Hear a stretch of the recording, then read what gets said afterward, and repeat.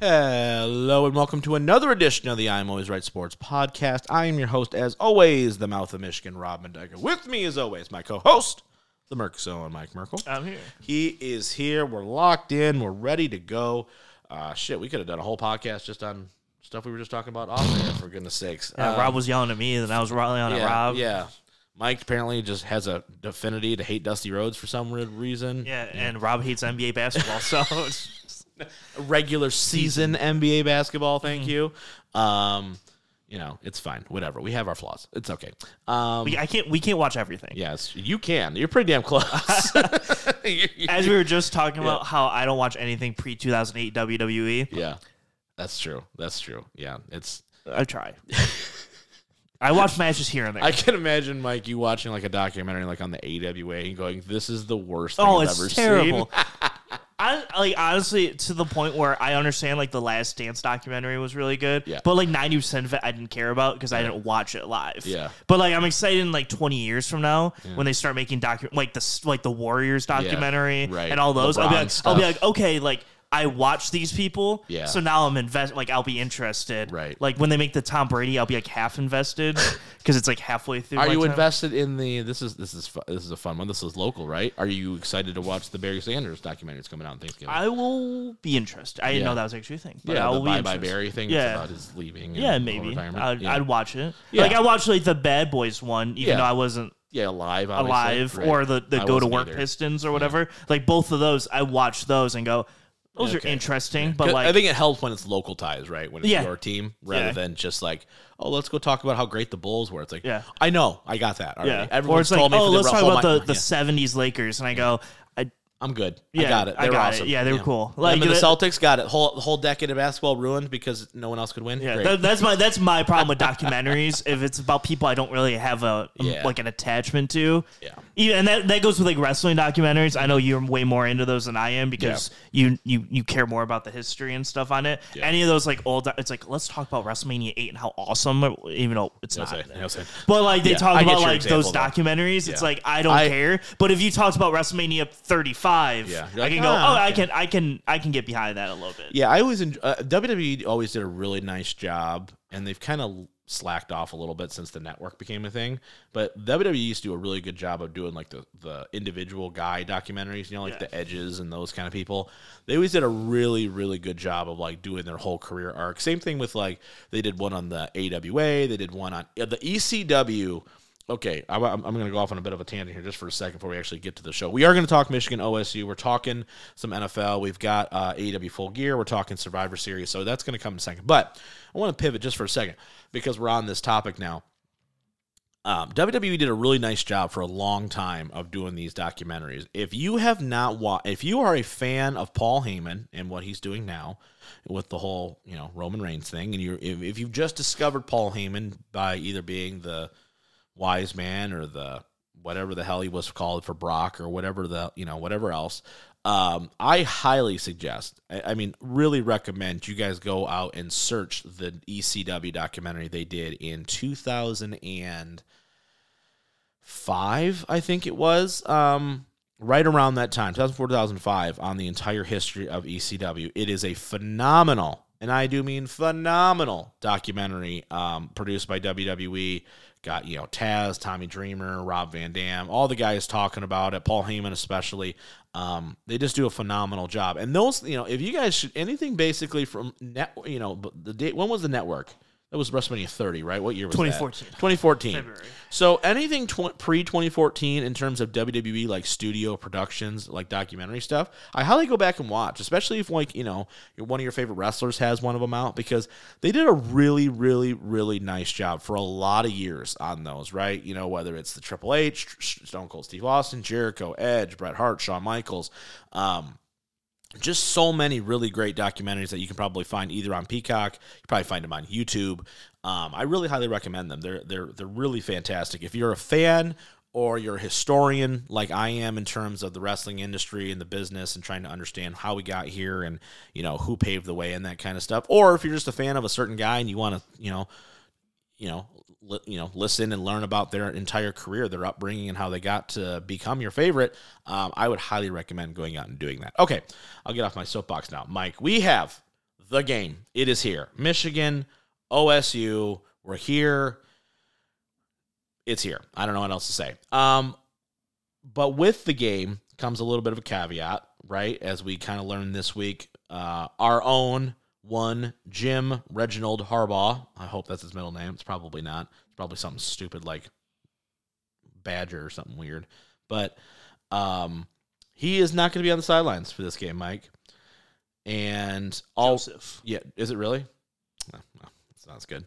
Harbaugh's not going to be on the sideline. He's accepted the suspension. They also fired their linebackers coach because linebacker coach tried to cover up evidence, which is hilarious. I have a feeling this is not completely over yet, but no. In the short term, right? He served a suspension against Maryland. Michigan gets the win 31-24 after playing with their food for about 4.5 quarters, it felt like. And then, he's not going to be on the sideline for the Ohio State game. Michigan's hosting OSU noon Saturday. Thoughts on Harbaugh missing this game? I mean, does it worry you? Does it do anything in terms of would obviously you would prefer to have your head coach on the field, clearly. Mm-hmm. But at the same time, it's not your coordinators. You don't have an interim play caller. You don't have any of that stuff happening. Yeah, I think I would be more worried if you lost your coordinator for this game. If Jesse Minter was gone. If Sherrod Moore was gone. And more of the defensive coordinator. Yeah. Sherrod Moore, his offenses are weird, so I don't even know how I feel about those. He's just like, hey, listen, we're not going to throw a forward pass.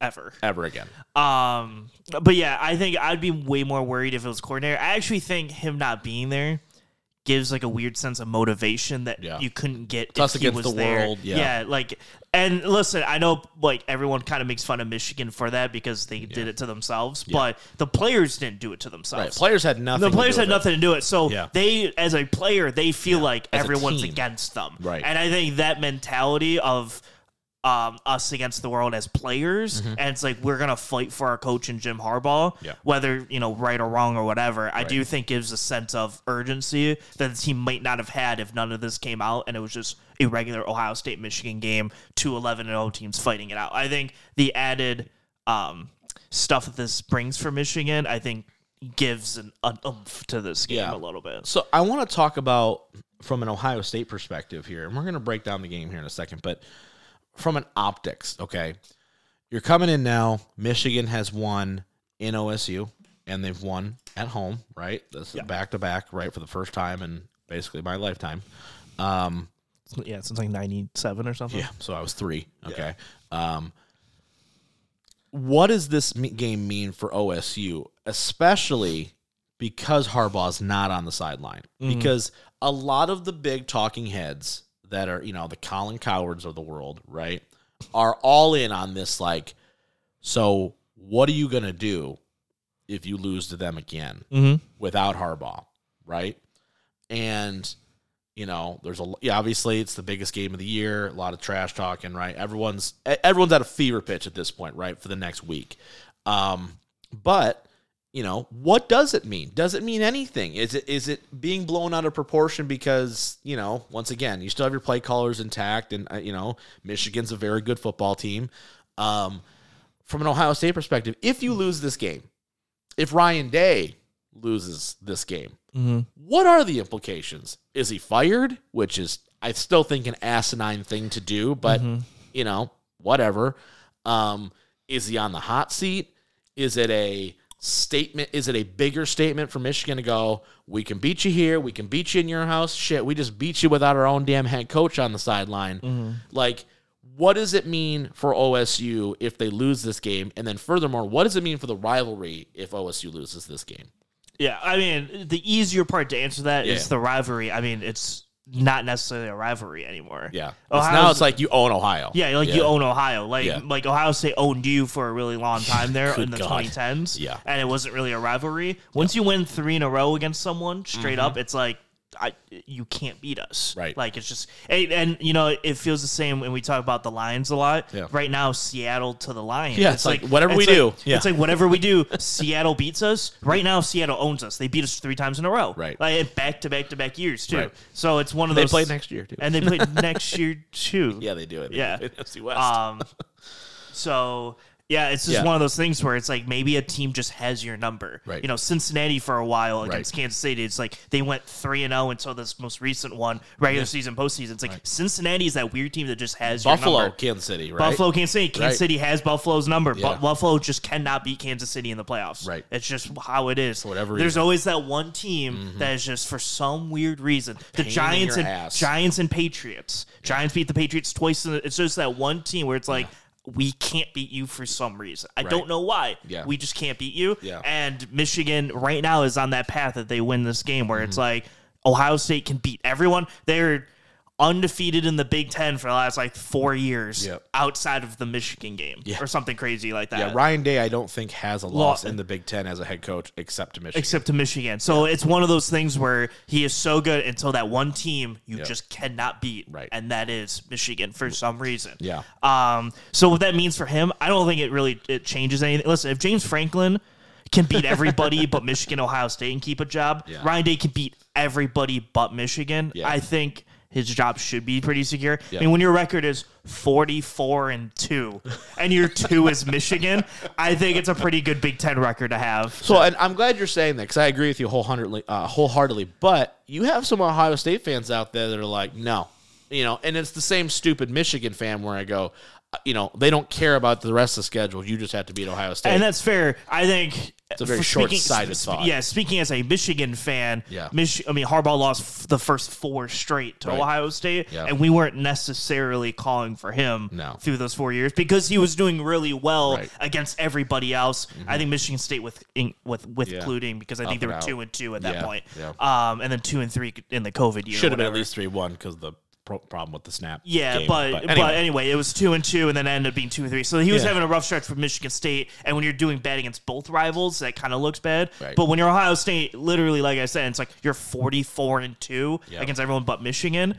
I mean, if I was an Ohio State fan, yes, I'd be annoyed that that's the team you can't get over the hump on, is your big rival. Yeah. But I mean, you could take the alternative, let him go, try to bring in some random, whoever, Kansas head coach, or you go get someone, and they might be worse. They might start losing to, the Rutgers of the world, or Penn States of the world. And if you start losing to those teams, you're in a worse spot than what Ryan Day was in. Yeah. I'd rather be in the spot where I can't just beat this one team, but I can try to find a way rather than I'm questionable beating everybody else. Yeah, too. that's where Penn State's at. Penn State can't win a big game under James Franklin. Yes. They can't, and it doesn't matter who the opponent is. If it's a big game, top 10 opponent, they're not winning that game more than likely, right? Where Ryan Day has shown he can get Ohio State ready, right? He's beaten good teams. He's gone on the road and beaten good teams. Like, Ohio State's a very good football team, right? So it's literally just Michigan. Yeah, and it's an interesting dynamic, right? Getting actually to the optics of the game. I want to start on the Michigan side. I didn't actually watch Ohio State beat Minnesota. I just kind of assumed gravity was a thing. So, but watching that Maryland game, right? And now you'll need to talk me off the ledge a little bit because I'm a little bit concerned going into this game. Okay. Offense does not look good. That's especially the passing game. I am very concerned that they're going to try to be uber. And now listen, I had this exact same concern last year coming out of that Illinois game. And then J.J. McCarthy went, I'm here, and threw the big dick on the table and went, I'm the guy. And then Donovan Edwards shit down their throats. I get that. But you're not as good a running team this year. You're just not. Straight up. You're just not. Yeah. And then, 2, the passing game has not been there at times, or it's gone anemic at times. I still think J.J. McCarthy is going to be the best player on the field, when they're offense and defense, right? I think Marvis Harrison overall is probably the best player. But J.J.'s your best player. You're going to have to get him going. What is your level of concern, if at all, with Michigan's offense against a good Ohio State defense? This is not a Urban Meyer year where you go, okay, OSU's defense is 50th in the country. No. It's a good defense. Jim Knowles is still calling the plays. Thoughts at all on that matchup on Michigan's offense versus Ohio State's defense? Yeah, I'm not too worried. Okay. I took these last 2 games. So the first survive in advance, kinda? Yes. Okay. The first 9 games of the year, they put up 40-plus points, it feels like, in every single game. Yeah, I think they won every game by like 30 or something. Yeah, they won every game by at least 21-plus or something. Like, none of them were close. Like, nope. Like, you take those, and then I think these last 2 were, I think more importantly, the Maryland one was just survive. Oh, absolutely. That's just nobody get hurt, everybody be cool, and we'll just skirt by. See you next week. Yeah. I think the Penn State one was actually just a statement one, where it was like, you think you have the best front 4 in the country? Right. Watch this. Right. And they ran it 32 times for a reason, to show you're not as good as you think you are, and we're much better than you. Yeah. And we can win that way. Okay. I took the Penn State one as a statement game, and the Maryland one was, let me just survive. Because last year against Illinois was the exact same situation, and it was actually worse. Oh, yeah. Because they were losing. Because Edwards didn't play in the game at all, and then Blake Corum gets hurt and then is out for the year after that game. So you're down to your 3rd string guy. That was the epitome of survive. Yeah, right. Let me just get out of here with a win, and let me get to Ohio State, and then we'll game plan and see what happens. This one, they weren't in that much of dire situations. They had the lead the whole time. They had the lead the whole time. It was a 5-point lead most of the time, but they had the lead most of the time. And Maryland was playing from their own 5-yard line for the entire they played field position hard. So just like they did against Penn State. So 1,000%. So offensively, I'm not worried. I think JJ will come to play like he always does, and I'm not worried about Michigan's offense necessarily. Okay. I do think Ohio State's probably the best defense they're going to play this year, though. Agreed. And I'm a little bit worried, too, about their tackle situation. Back-to-back weeks, they have not had the best time. Now, granted, Ohio State does not have the Chase Young. They don't have the... They don't even have the Baron Browning, you know what I mean? It's very similar in a lot of ways, I feel like, to Michigan's D-line, where there's not necessarily that standout necessarily. They just 5 or 6 guys. They just rotating through guys, and they're all really solid players. We'll all see them in the NFL probably at some point, right? Yeah. But who has the edge, in your opinion, in that between Ohio State and Ohio State's defense and Michigan's offense right now? What would you say? Because I'm having a hard time evaluating OSU's defense to an extent, because even the good teams that they've beaten, similar to Michigan, I think, in a lot of ways, they're not good offensively. Penn State is terrible offensively, right? They just fired their offensive coordinator. Notre Dame is not lighting up the scoreboard by any stretch. And then the rest of the Big Ten is garbage.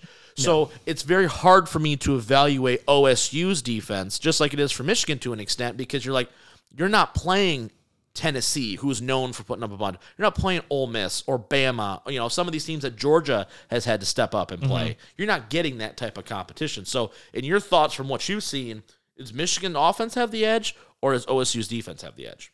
Yeah, I mean, that's a solid point. I think I still think Michigan's offense has the edge. Now, on the flip side, I think Ohio State's offense also has the edge slightly. Yeah. Getting there in a minute. But beat me to my point. It's fine. It's fine. But I think both offenses have an edge, because I think, to your point, you don't know. Defenses haven't been tested by anybody. Right. So it's one of those things where I guess Maryland's your toughest test, and they both were okay against Maryland. They both got carved up a little bit. It was a close game. Yep. Both teams have had games where it was like, oh, this offense is kind of moving the ball. Like Michigan had the Bowling Green, and then Ohio State has Indiana randomly puts up 30 points, and you go, why is that happening? It's stuff like that where it's they both have had bad games, but overall really solid defenses that have not a lot of weaknesses. Right. So I lean the offenses to have the edge in both, because I've seen both offenses put up 50 points in games. Yeah, so I think a couple things here. Number one, I do give Michigan's offense the edge just because I think of their balance, right? They are extremely balanced. You've got playmakers on all 3 levels, whether it's the receiving core, the tight end group, or the running back, quarterback. You've got playmakers, right? You definitely have that. On the flip side, though, I also agree with you. I think it's a closer, and then maybe this is just the Michigan fan to me, I think it's closer Ohio State's offense and Michigan's defense than it is Ohio State's defense and Michigan's offense, at least from the entire resume. Now, am I concerned with the way they've looked the last 2 weeks? Absolutely. But overall, throughout they're both of their resumes, right? I look and I go, okay, Ohio State's had games where they've really struggled to score against bad teams too, right? Where it's okay, this is, you had a quarterback controversy there for a hot second before McCord kind of took over. I think I kind of want to get your thoughts on keys to the game, because I think Michigan, has two clear standout people that they need to stop. And one obviously is Marvin Harrison, which I think is an obvious one. I think the other thing, though, is making Ohio State one-dimensional and having them throw the ball. Mm-hmm. If TreVeyon Henderson, and I think he's the real key for Ohio State this week, if Henderson goes wild, Michigan loses this game. And not like Donovan Edwards for 255 yards, but if TreVeyon Henderson is carving them up for 5-6 yards a carry, Michigan will not win this football game. I think it is so important that they make Ohio State one-dimensional. I think they're going to have a plan for Harrison. You've got Will Johnson. You're going to have probably somebody over the top. I think they can. I think they can mitigate the damage, if that makes sense. I do think, though, that if you're going to win this game, and Michigan's done a really good job of this against good running games so far, you have to be able to stop the run. And I know that's so cliche in football, but TreVeyon Henderson adds a different level of dynamic to their offense when he's healthy and when he's not. He was not there for the game last year, if we remember, right? Like he just wasn't, he wasn't in the game very much, similar to Blake Corum. I think that's the number one thing for Michigan to win this game, is to stop the run and stop TreVeyon Henderson. Thoughts on that before, what's your kind of key to it, for you? Yeah, that's not necessarily a mute point at all. I think he is going to be a very big key factor to them. I actually think on the same side of the ball, I think stopping Emeka Egbuka, I think is also going to be something. Kind of somebody you don't talk about because he hasn't been healthy. But I think he is someone who, because everyone's going to focus on Marvin Harrison, like to a T. I think a really good plan would be to put Will Johnson just one-on-one on him, and lock him down and see how that goes. Kind of do the Patriot thing, the weird Patriot Seattle thing, where you put your best corner on the second guy, and then you put Cade Wallace on Marvin Harrison with the safety help kind of idea. Just so it's one of those things where it's like, okay, Will Johnson is probably one of the best corners in college football. Let him show why he is by locking down, not Marvin Harrison, because I don't think anyone can one-on-one do anything on him. It's impossible. It's just so hard. But have him lock down the number 2 guy there, I think would really show a lot. Yeah, for sure. Flipping it back to the Michigan offense versus Ohio State's defense, I think offensive line play is going to be key for them, right? And what I mean by that is you have to be able to give JJ some time. I think the last 2 games, especially that Penn State game, right? It was concerning. Barnhart, or whatever the hell the right tackle's name is, he was having a rough go, right? And I think Michigan smartly pivoted and went, all right, screw this. We're just going to run the ball, play defense, and we'll be okay. They're going to have to give JJ a little bit of time. And I think that, coupled with, I think, more than anything, getting JJ in rhythm early, I think, is going to be so huge. They did such a great job of that last year of, hey, you know what? Ohio State goes right down the field and scores. Okay, and then we have a big play to Cornelius Johnson for a touchdown. You got that big play. You got him in rhythm early. You got him playing with confidence. And then after that, it was, okay, we're just going to take over this game. Do you have a key matchup? Do you have a key player, whether it's Ohio State's defense, Michigan's offense, from that side of it where you go, okay, this is a player to watch. This is a key, our offense versus their defense. Yeah, I like I think Roman Wilson obviously is the one everyone's going to key on if you're looking from the Ohio State perspective. I think Cortland Loveland as a tight end is going to be very important. I think they should use him more in helping chip with the ends and getting the tackle a better advantage point on his blocks. Because like you saw against Penn State, he tried to really one-on-one Barnhart and the outside guy, and he was just eating him alive. I think getting a nice chip before routes, at least early on, just to get to the point of like, you're not just going to walk right in on us every single time. It will be something that's big. And just him in the pass game, I think he's a big mismatch for a lot of linebackers because he's so fast. I think he's very athletic, and I think he comes from that spot with a linebacker on him. He could turn into like your Mark Andrews type player, where he's just such a mismatch with his speed and agility, with his size, that it's just like, how do we guard this guy? And I think that could come into Absolutely. I'm fascinated on how this is going to look. Ohio State does not have that premier quarterback right now, right? It's the first time in a long time you're not looking at this guy and going, oh, okay, so he's going to be a top 5 pick in the draft, right? So even though I know Fields went later, but point being, right? How does Ohio State win this game? I think they win with their pass rush. I think they make Michigan one-dimensional in the run game, and then slow that down enough where they don't score points. And then on the offensive side, they scheme Marvin Harrison to have a big game. Yeah. Okay. All right. How does Michigan win this football game? They get a lead early, and they do the Penn State ground and pound and hope that they don't lose. Yeah, I'm really fascinated on the scheme, the approach that Michigan is going to take offensively this year, right? Because, OSU 2 years ago, they bring in Jim Knowles, like, okay, we're not going to let them do that again. Yeah. And then proceeded to let Michigan do that again. So I know they're going to be looking at it, but this is a different Michigan offense. They are more dynamic through the air than they have been in years past. They've been willing to throw the football, not the last 2 weeks, notwithstanding.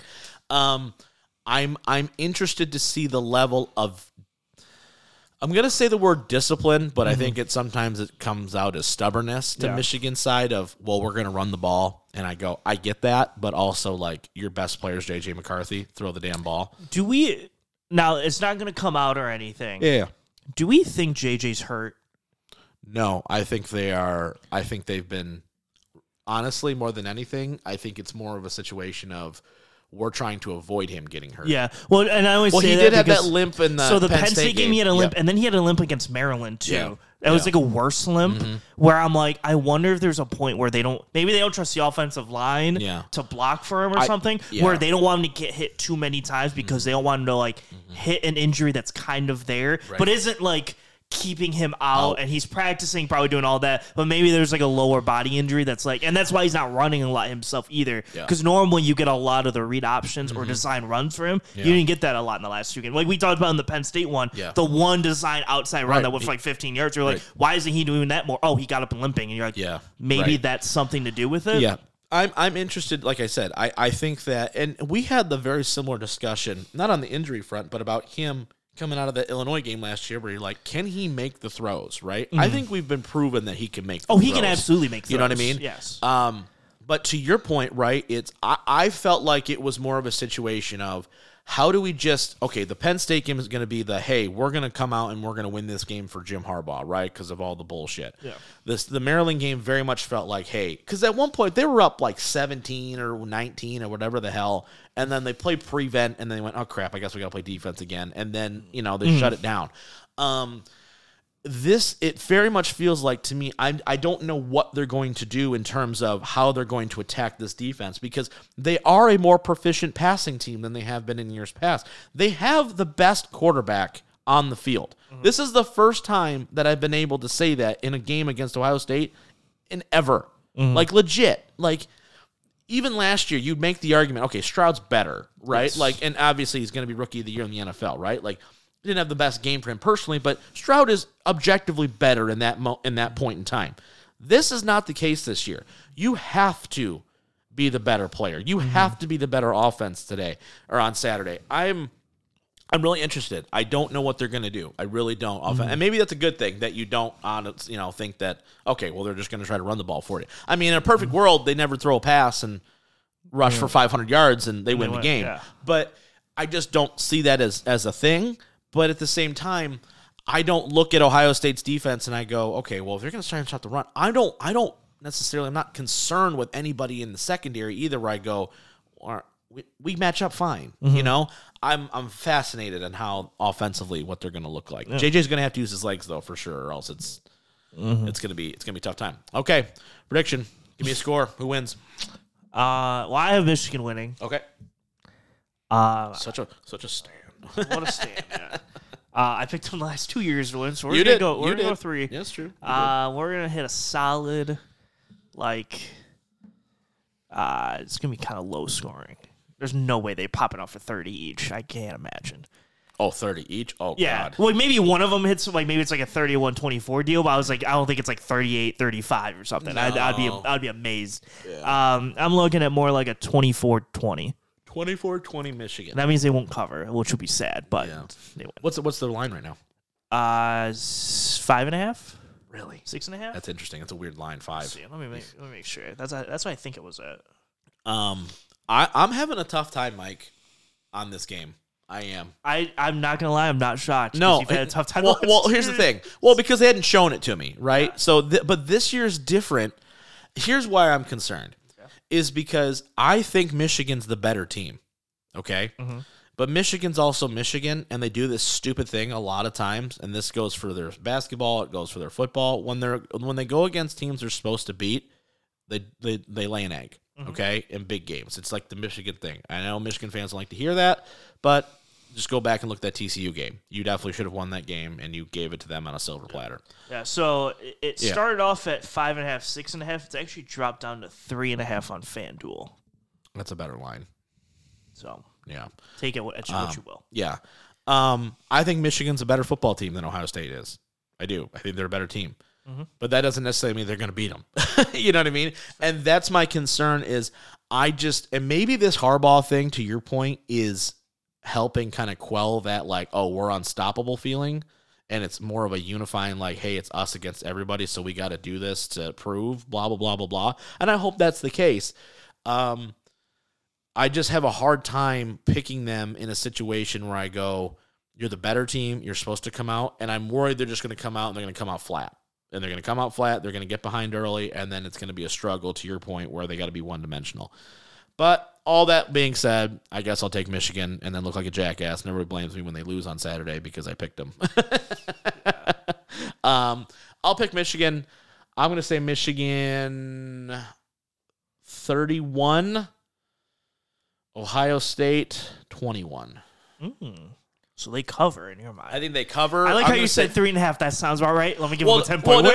No, I mean, like, because like 5.5, like, that's the one where you go, okay, we don't really know what the hell we're going to be looking at here. 3.5, it's like, okay, maybe they haven't looked great, so we're going to. Yeah, I mean, 3.5, realistically, they're saying Michigan at home is 3-point. Neutral field, it's dead even. It's dead even, and Ohio State's a 3-point if they're in Ohio State. I go, yeah, okay. And the reason why I have it as a 10-point win is I think it's a situation of, okay, Michigan gets a lead, right? Gets a touchdown lead. Ohio State does something. Maybe they go for it on a fourth down. Michigan can't convert it. They kick a field goal, go up 2 scores, and that's kind of how we end it. It's not necessarily a Michigan dominance thing. It's more of a game scenario where Michigan goes conservative on a fourth down stop. They run it 3 times, burn some timeouts, kick a field goal, go up by 2 scores, and that's kind of how it ends.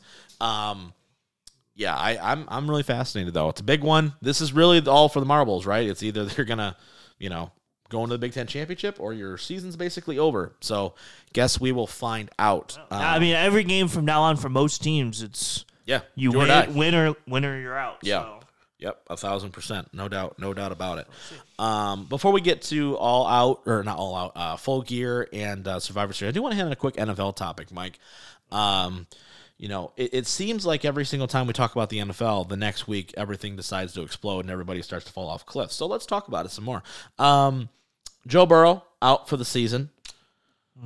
Josh Allen forgot how to play quarterback. And instead of everyone going, hey, Josh, stop turning the ball over, they go, hey, Ken Dorsey, you're fired.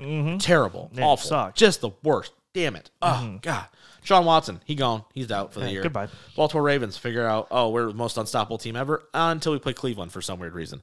A lot of up and down, right? Especially it feels like in the AFC. NFC's kind of been pretty consistent, I feel like, throughout. I feel like right now you could lay a really nice bet on the 7 teams making the playoffs, and you'd be pretty spot on. Yeah. Outside of maybe the NFC South winner. Because they're all terrible. And they're all kind of the same, it feels like. Yeah. The other 6 teams, I'm very confident I could just be like, here's my slip. Yeah. Here are the Eagles, 6 teams. Niners, Lions, Seattle, Minnesota, and Cowboys. Oh, yeah, Cowboys. Thank you. I'm missing a team from the Eagles. Those are the 6. Yeah. And then there's After the that, NFC South team. Yeah, you go, which one of you garbage teams loses the wild card? Loses to Dallas. Loses to Dallas in the wild card, yeah. I mean, that's like, NFC is just written the story. We can we could skip to the playoffs if you want. Absolutely. It feels written outside of seeding. And that's why I wanted to bring this up because, as you guys noticed, I didn't talk about any NFC team in that entire little spiel there because we went into the season thinking, man, Burrow, Allen, Tua, Rodgers, Mahomes, Herbert, Lamar, Deshaun Watson. I just named half of the damn teams in the damn conference with quarterbacks that you can pinpoint and go, okay, they're going to be good or better or whatever. And now, once again, for some unholy deal with the devil, it feels like, well, Mahomes is alive. You know what I mean? And, he made a deal with the devil. Yeah, he had to have. But so looking at this, right, the AFC is a total shit show because you look at it and you go, okay, Jets are just the defense is like, any help at all offense? No? Okay, cool. Cincinnati doesn't know how to handle injuries, clearly, and everyone's exploding. Deshaun Watson, that's, but Cleveland's their defense, once again, right? Trying to make them survive. Baltimore looks unstoppable. Then they, talk to me. Jacksonville? Yeah, you know what Jacksonville. You want to hear the craziest stat that I didn't believe? Okay. Until I looked it up this week. Was it just how bad they looked against the Niners? No, but that was bad. That was a bad day. If I told you Justin Fields has more touchdown passes than Trevor Lawrence, would you believe me? Shut the front door. Justin Fields has 11. Okay. Trevor Lawrence has 9. Are you serious? With the same amount of interceptions. Holy shit. Yeah, right? I saw the stat come up after the Niners. I guess ETN was sniping. ETN went on a 2-touchdown bet. Yeah, he was doing really games. well. Yeah. But I was just like, I saw the stat on right after the Jags game ended, and I went, no, I don't believe it. Yeah. And I looked out, I went 11 touchdowns for Justin Fields. Well, you want to look at another one? Like Russ is like 18-4 right now. Yeah. For Denver. For touchdowns and interceptions. Mm-hmm. What I was like, I mean, he's still terrible, but it's not necessarily the worst in the world. It was like those are just some of the ones where I was just like, it doesn't feel like it, but they're playing either terribly or kind of well. This AFC conference has turned into a nightmare. Even Kansas City, you lose to Denver. Yeah. What do you want to? Yeah, let's run through the. So as we said, the NFC, we can name you the 7 teams in the playoffs. Pretty hard. I'm going to say the Saints are going to. I think so too, just based on the fact that Atlanta seems hell bent on ruining their own season. Yeah, and then everybody else is terrible. Here's the AFC. I'm going to name you. Honestly, 1 through 14 and their records. Okay, it's insanity. Okay, so the Chiefs are 7-2 and they're number 1 right now. Baltimore's 8-3. Baltimore's played 2 more games than Kansas City has. Yeah, which is wild because they've had a bye and then they play on Monday. Yeah. So they've already played 2 more games than them, which is crazy. But Kansas City's 7-2. Baltimore's 8-3.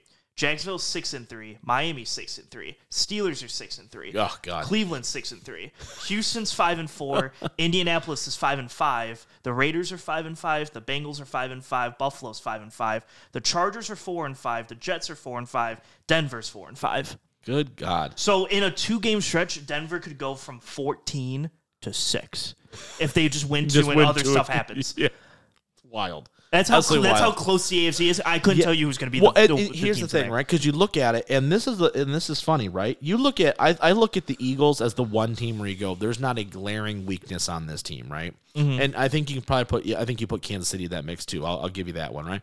Every other team you can point to and go, there's a problem there, right? There's something about it where you go, that's what's going to stop you from winning a championship, right? Yeah. This AFC conference, though, went from being, okay, well, who are the best quarterbacks? We'll just put them in the playoffs. To, okay, you're even seeing good quarterback play. It's not even necessarily bad quarterback play. It's just like everyone decides to take 2 weeks off in their midst here outside of Kansas City and go, okay, well, I guess we're just going to lose a couple. Like, there's no reason the Chargers should be 4-5 right now. There's no reason why Cincinnati and Buffalo should be 5-5 or whatever the hell it is. Yeah. But to your point, I guess the question is, what the hell is happening? What do you think is the overarching reason outside of, well, it's the NFL, we have parity, blah blah blah blah. Because no one can tell me right now that the Raiders are a good football team. No, they're just not. And they're a game out of being the 6th seed. Exactly. Like if you're telling me right now who wins the game, the Raiders or Buffalo, I'm gonna go, okay, Buffalo wins that game. But do they? You know what I did? You know what I mean? On Monday Night Football, you go Denver or Buffalo, who wins? You go Buffalo. Yeah. Oh, Denver won. Yeah. Okay, I guess. Despite Buffalo actively trying to give you the football game. Yeah. Good God. 12 men on the defense. Is it crazy on that last kick? If off of a timeout. Hold on, wait for it. Josh Allen just threw another interception. Yeah. Yeah, I think it's dependent on the team. I think every team... I think the overarching thing that the Jets are the only one I can go specifically. Okay, injuries, clearly. Yes. And Cincinnati now. Now, yeah. I think overarchingly, I think everyone is trying to play perfect to keep up with the Chiefs. Yeah. And trying to play perfect loses you games. Yeah.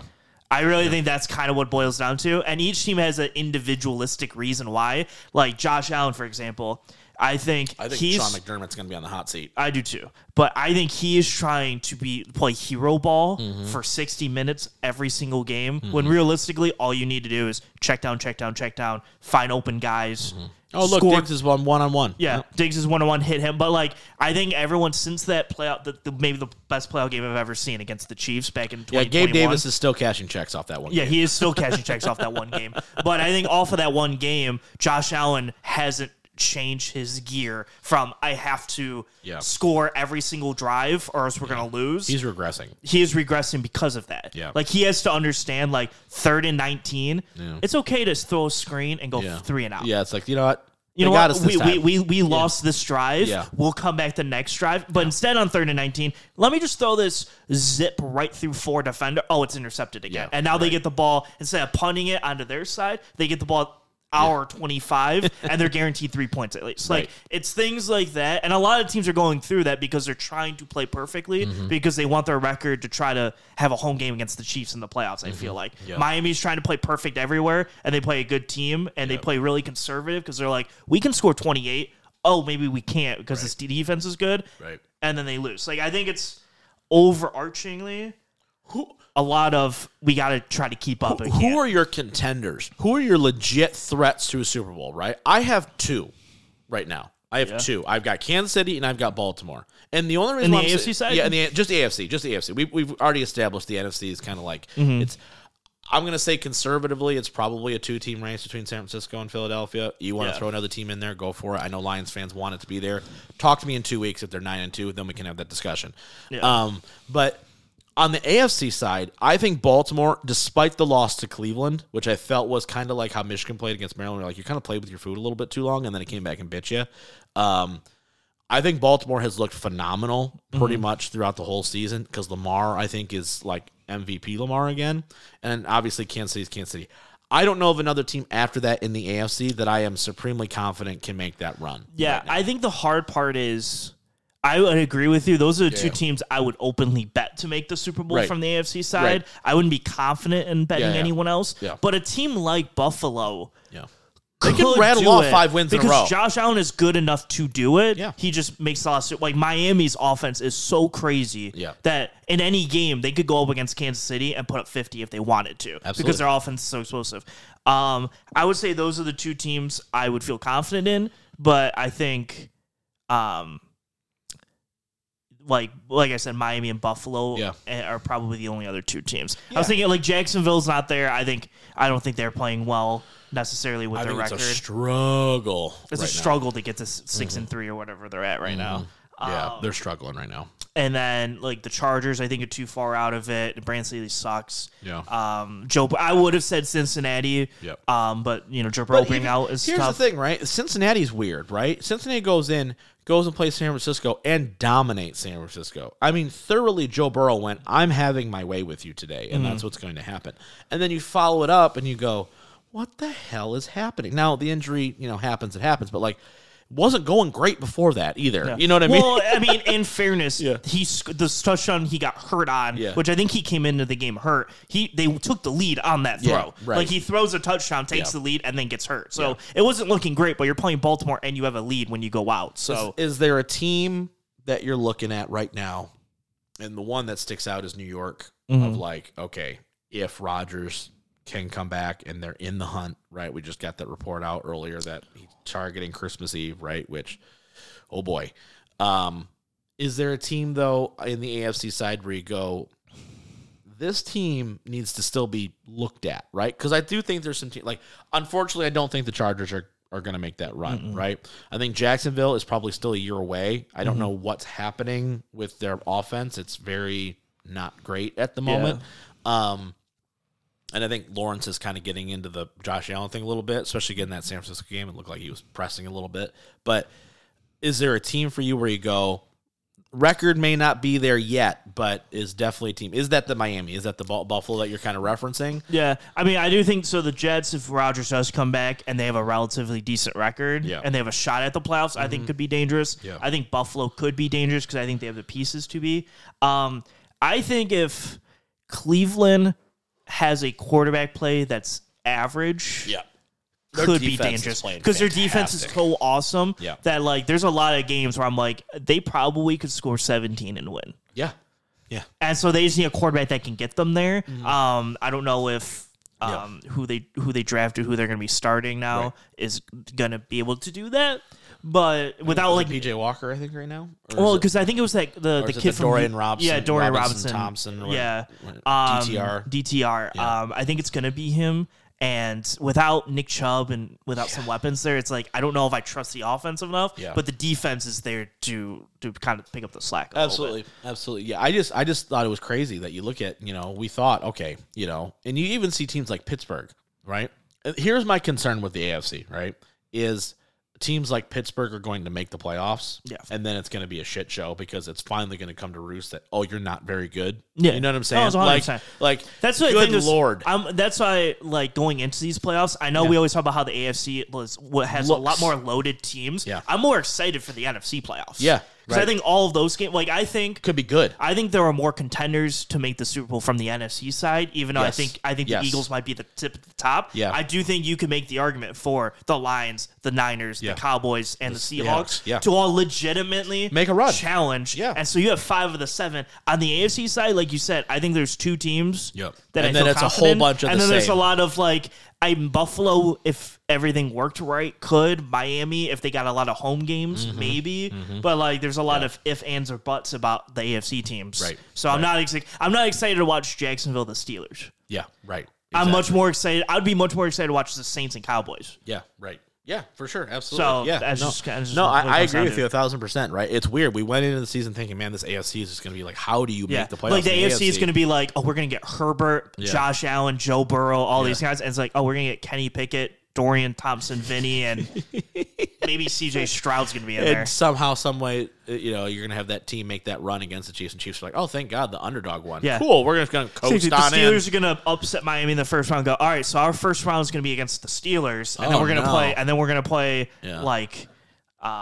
Trevor Lawrence and the Jags in the championship game. Yep. Great. I'm going to go, the easiest walk again. Eagles are like, so wait, hold on. We got to play the Cowboys, and then we got to play the Niners. Yeah, the Niners. Shit. And then the Chiefs are like, we got the Steelers and Jags. Yeah, exactly. Yeah. And I'm going to go, what deal did you guys make? Yeah. And can the Lions make that same deal? You're not wrong. It's really fascinating, though, kind of how it's shaken out, for sure. I just wanted to kind of talk about that because we talked about the AFC being so loaded. You're like, how the hell are you going to make it the playoffs in the AFC? And then you go with, but it's also kind of the same statement of how are you going to make the playoffs, but it's not because you're all good. It's all because you're all hovering around average. Yeah. It's very weird. I mean, from 3 or 4 to 14, it's 6-3 to 4-6. And then there's New England. And then there's New England and Tennessee that are right under that. Yeah, exactly. Where the NFC side, Vikings are the 7th seed at 6-4, and then the drop off is like Tampa Bay at 3 wins. Yeah. There's a drop off to where, all right, you guys are not making it anymore. How crazy! I didn't realize until last weekend that Tampa hadn't won a game since they played the Lions. They lost the Lions. Yeah, they were lost, and I was like, "Oh God, geez, we're just breaking everybody here. Getting coaches fired and everything else. Breaking team spirits here. College teams are trying to hire our head coach because Texas A&M's like, we're going to pay Jimbo Fisher $80 million to not coach here. How do I get that gig? I will if somebody wants to pay me to not coach at your university, school, recreational team, little league team, my DMs are open.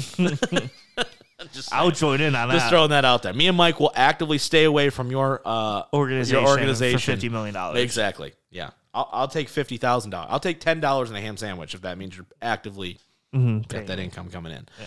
All right, let's shift focus a little bit. We got Survivor Series and AEW Full Gear to go over. Are we gonna do Survivor Series first because it's 4 matches and we don't care? It's 5 matches. And I'm sorry. Don't care. Excuse me. 5 matches. Yeah, let's get through this quickly. 5 matches and we don't care. Because good Lord, gross. Yeah. War games. Yeah. So a match that you told me about last night while we were at Full Gear happens is Carlito and Santos Escobar. How could you forget? Hottest storyline going. Yeah, my bad. It's a main event anywhere in the world, damn it.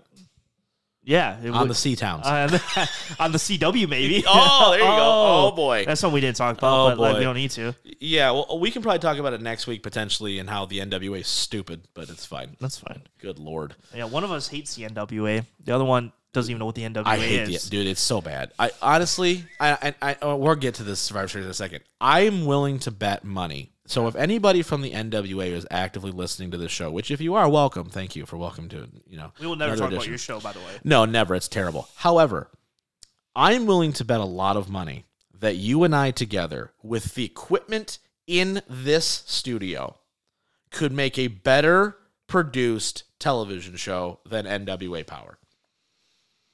I'm willing to bet everything I own on that statement because it is so garbage on so many levels. Because you know why I know this is because I tuned in because they said, "Hey, new season, we're gonna we're making some improvements." Okay, I was like, "Oh, good, we're gonna get entrances, theme songs, promos in front of people." Not having that random walkout where you go, introducing the NWA National Heavyweight Champion, blah, blah, blah. And then it's just silence for 10 seconds before they walk out. And everybody goes, hooray for the 6 people who know the hell this person is. The match is actually giving a shit. The in-ring quality not being from 1964, that would be great too. And maybe having champions that people actually give a shit about. All of those things can be solved in a matter of about 48 hours, and they just refuse to do it. Following up by reading a report yesterday that the NWA and Billy Corgan are going to make budget cuts because apparently Billy's been funding this whole thing because they can't get on television. Shocker. I don't know why. The product is so good. And now they're going to make cuts to the production. I don't know how you can make cuts to production when there's no production quality to begin with. It is awful. I don't know. It's the AEW video game in real life. And I was gonna mention that when you said the entrances because that's how their entrances are. Terrible. You know what promotion I've been kind of a fan of recently? What? It's called DPW. Yeah. Deadlock Pro Wrestling. Yeah. Chris Danger? Yeah, Chris Danger got in there. So I went to watch that match. I didn't get to it yet. But he got the shit kicked out. That's what I heard, so I'm excited. But I'm more invested in that than I am the NWA. I'll make one better. The non-Harpo's produced GCW shows. Like when they go to like the ballroom place, that they do, or like when they did Hammerstein, much better produced. I'll even say Impact is way better than what they're doing. Impact looks actually kind of good. Yeah, and I wish they would get out of the damn studio where there's more than 6 fans because that would help immensely. But their Bound for Glory was pretty good. Yeah, they had a good run of people there. This old-timey studio wrestling thing that we're trying, it doesn't work anymore. You know why everyone went away from it? Because it sucks. It's not fun. There's nothing interesting happening in these fucking shows. It's all garbage. I understand. You're working with the bottom 10% usually because of everyone else is going to AEW or WWE. I get that. I understand that there is a struggle for talent and you're trying to develop people. I'm not bashing the talent in any way, shape, or form. They're busting their ass. But from a production quality only, from a television show watchability, it is the worst in the world. It is awful. I would rather watch New Japan Pro Wrestling's shows that have just 6-man tags in another language than I would ever watch NWA Power. I want you guys to truly understand what I just said. Not the Road to shows. Yeah, I want the Road to not even the good ones, right? Like, what's the worst, big show that they have? Is it, Genesis or some Sakura Genesis or whatever the fuck it's called? Yeah, sure. I want to watch the show right after the big show happens, like the day after Wrestle Kingdom, when it's nothing but tag matches for the next 6 months. I would watch that on repeat before I watch a new episode of NWA Power. It is brutal. I have never worked a day in the professional wrestling industry, but clearly nobody else in the NWA production staff has either, okay? Because Billy Corgan has clearly gone, how do I just make this the most lowbrow thing ever? That's what happens. Holy shit. My God. It's terrible. And you can't tell me it's not because it's so bad. It is so bad. I've never tried to watch it. So just watch one on YouTube. Just find one that's recent, right? Yeah. And just watch these weird slow-mo entrances for 10 seconds and then transition And we're in the ring now. And the ring is 6 inches away from the entrance ramp. You couldn't just film them walking to the ring. It's the dumbest. It's like they made their show on GarageBand or on iMovie by like a Mac. You know what I'm saying? Mm-hmm. That's what they do. They go, hey, check this out. Slide transition. It's like they figured out how to use PowerPoint, but in video form. That's what they do, okay? It is awful on so many levels. I have a nice camera here that we don't use anymore because I'm a lazy piece of shit, but it's awful. Okay, sorry. I'm off my diatribe, but it's the worst thing I've ever seen. It makes me really sad. Okay. So after all Speaking that, of 1980s wrestling, that's the NWA. Good God. I've seen like 2 NWA matches my entire life. Yeah. Both of them. They tried. I had me for a second. 3. When Cardona won the title, the NWA title, I went, I will tune in. Yeah. And then I immediately went, and now I will tune out. I watched Cody versus Nick Aldis at All In. Okay. Yeah, I watched 2018 or something like that? 2018. Yeah. I watched Cody versus Nick Aldis, the rematch. Yep. And then I watched Marty Skrull and one of the Nick Aldis. Watching that show back. Go back and really watch that show. Because that show, you're like, oh man, there's a lot of good talent on this. And where do they all go? Not there anymore. Because they go, this is awful. This is terrible. Just, Anyway, okay. so that back to another shitty show. Yeah, so how did your soapbox start with Carlito and Santos Escobar? Because it's probably a main event in the NWA for the NWA World Title. And they would be lucky to have them because it's better than the remnants of whatever the hell EC3 is doing. Because he looks like he looks a little bit like a deflated balloon. Like, imagine EC3 and TNA, and now imagine him now. Can we try to be nice for a second here? I can't. I'm sorry. It frustrates the hell out of me because the NWA title should mean something, and it hasn't meant jack. And I thought when he took it over, I was like, hey, the 10 Pounds of Gold series is really good. This is going to be a something. Nick Aldis is there. Cody's working with him. Blah, blah, blah, blah, blah. Cool. Matt Cardona, hottest indie wrestler in the world. Oh, we're going to make him our world champion. Super smart move. Absolutely phenomenal. And now Tyrus is our champion. And I go, or you can shoot yourself in the foot. Anyway, let's get to Survivor Series. Sorry. Carlito and Santos. Actually, I think Santos wins this. Okay. Yeah. I also think in a roundabout way, we get back to 2 guys that somebody cares about. Would main event in the NWA. Santos 1,000%. They would absolutely main event. Yeah, I have Santos also. He needs to win. He just established himself as a heel. He needs to win this. Yeah, and Carlito literally doesn't need this. No, no not reason at all. He needs his old entrance music back. Is what he needs. Yes, he does. This new one sucks. Yes, I love the. How do we have the most generic Mexican music ever, or Latino music? That's what we decided to go with. Yeah. Awful. This name's kind of a shocker. WWE Women's World Title match. Holy shit! Rhea Ripley defending against. Do you know who? Yeah. I don't remember her name though. I saw her win the Battle Royal. Zoe Stark. I actually watched this live and I went, oh, she's gonna win. I thought Tegan Knox was gonna win, like low key, and then I was like, okay, well, she's gonna win. Well, maybe this is the person. And she's gone too. And then I got to a point where I went, I guess it's gonna be Zoe Stark.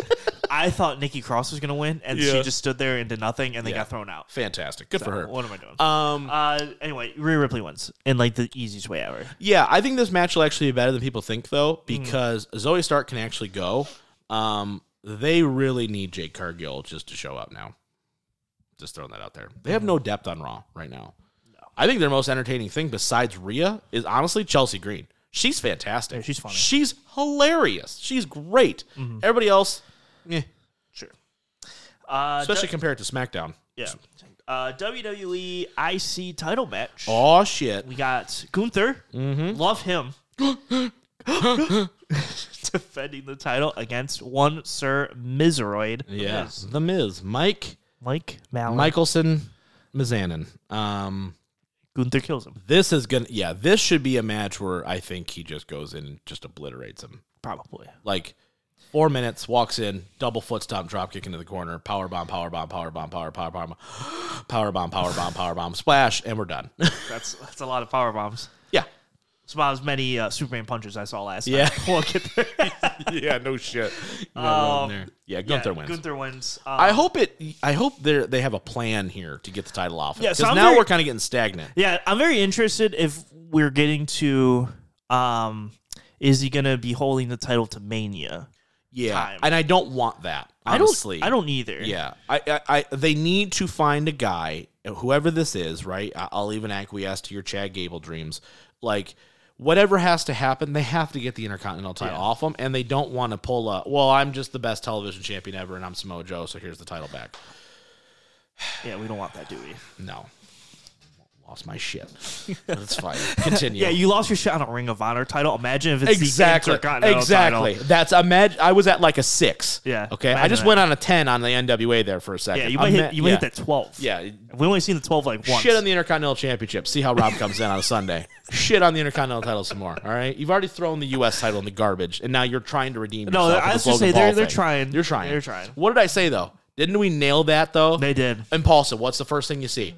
That United States Championship. I go, genius. Yo, he cut like the greatest promo on the title too, where he's like, yeah, this title just means so much to me, blah blah. I was like, then you see he tried to sell it to that one guy. No, that's right. That's probably the video I meant. Was like he was like, because the dude was like, why is it? What's the deal with the title? And he's like, well, the title means blah blah blah. He was like, I don't know who else has held it, but I know I just beat Rey Mysterio for it. Seth Rollins probably wants it, and then he keeps calling out LA Knight, and I go, oh god, we're so good, we're so ahead of the curve. Yeah, and then he's trying to shave metal off of it to see, and he goes, what are you doing? That's the United States title. I love it. It's fantastic. Yeah.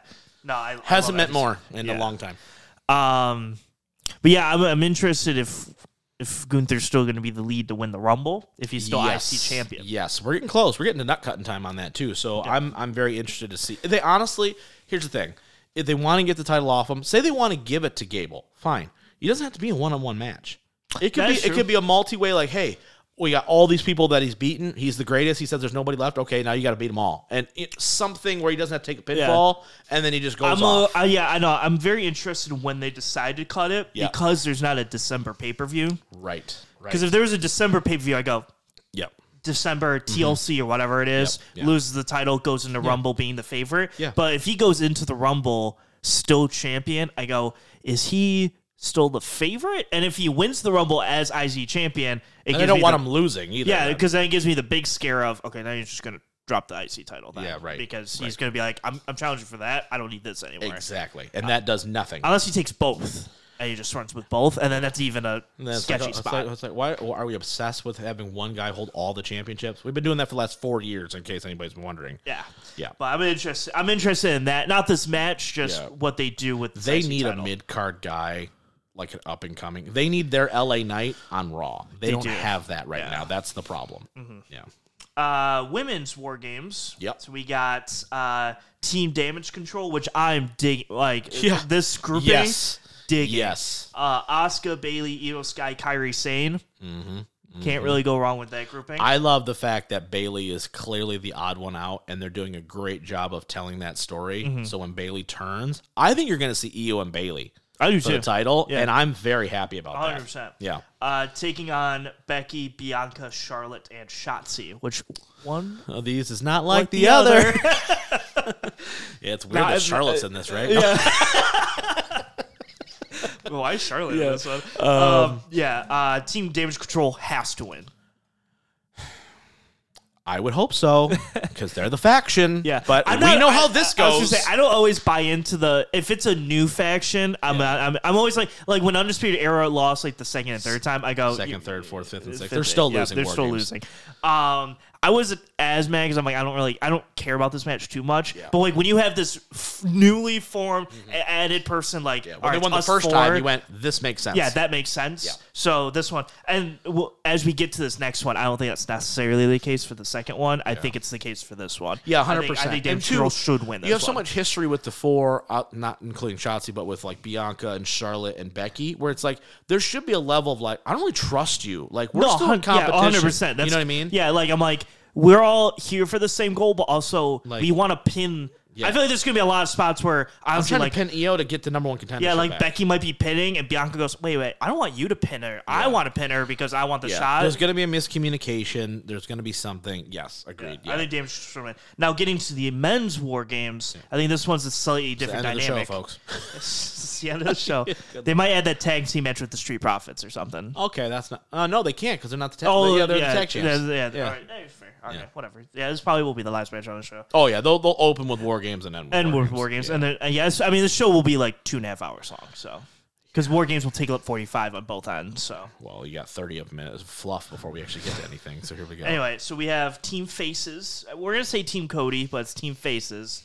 We got Cody, Jey Uso, Sami Zayn, and Seth Rollins. Talk about just the 4 wildest people. Yeah, they're like, how do we just all the baby faces? Yeah, all of them taking on the Judgment Day of Damian Priest, Dominic Mysterio, Finn Balor, and JD McDonough. I think this one Drew. is. Oh, yeah, sorry. And so this Drew. one doesn't have an update, but Drew's going to be on that side. Yeah. There's going to be a 5th member added to Cody's side. Randall Keith. Yeah. Randy Orton. It's not on this, but it'll be added. Yeah, I can imagine. Tomorrow, I'm guessing, is going to win. Yeah, tomorrow. I don't know. Is that a debut that you wait for, like the mystery person debut, or do you just tell them ahead of time? So I have 2 thoughts on that. It either could be one where it's like main event, and then Randy comes out of nowhere, hits an RKO, and he's back, and everyone's like, it's Randy Orton. He's the 5th man of Team Cody. Or we don't know yet. Last man out. I hear voices in my head. Everyone loses their shit. Yeah, I'm kind of conflicted because everyone basically knows it's Randy. Yes. So I'm like, I think you could just say it beforehand. Yeah. Right. Because I think it'd be more of a shock to do it on Monday than it would be to wait because everyone knows it's him, right? I think it'd be cool too, where like if he just comes out the pay-per-view and he's not even in there very long, right? Maybe even gets the pin, right? And now it's like, oh shit, okay. And then like Orton and Cody like have a stare down at the end or something like that. Like I'm trying to manipulate a way to get me Cody and Orton for the next 2 months. That's what I'm trying to get, basically. That's what I want. Yeah. You know what I mean? But I don't necessarily know. But either that or wait on that until Cody gets the title, and then that is a feud for the championship. That's your first where feud out. I will drool all over myself because that just sounds fantastic. Yeah. Slowest matches ever. But Oh the my build god! would be great. Oh my god, those matches will kill me. But you think Jay White's slow? yeah, we'll get there. You think Jay White just sits around and talks the entire match? Wait till you see Cody's still crying on promo. The story-driven Randy Orton Cody Rhodes match. Mm-hmm. Anyway, yeah, so it's going to be those 5-on-5. Yeah. I think this is the one where win. I think the babyfaces win. I don't think the faction, because they've been a faction for so long, it doesn't do anything for them. If Cody or Randy or someone takes a pin on one of them, I don't see a problem. But I also could see a way where they actually give the Judgment Day the win because Drew just joined. Now, I don't know if Drew is necessarily part of Judgment Day or if he's just aligning with them for War Games. That hasn't really been fleshed out yet. I think that he's just aligning. I think it's the same thing where like the Bloodline was kind of looking after the Judgment Day on some stuff. I think it's kind of like an alliance, not necessarily a join. Right. So in that situation, right, it's like, okay, I'm trying to figure out where Drew's in all this because I could honestly easily make a path where it's like, okay, Drew pins Rollins in War Games. That's how he gets his rematch. 100%. I'm just hoping for some sort of story progression coming out of this show. Roman's not on here, right? So you're not getting that yet. That's for the Rumble and stuff. I get that.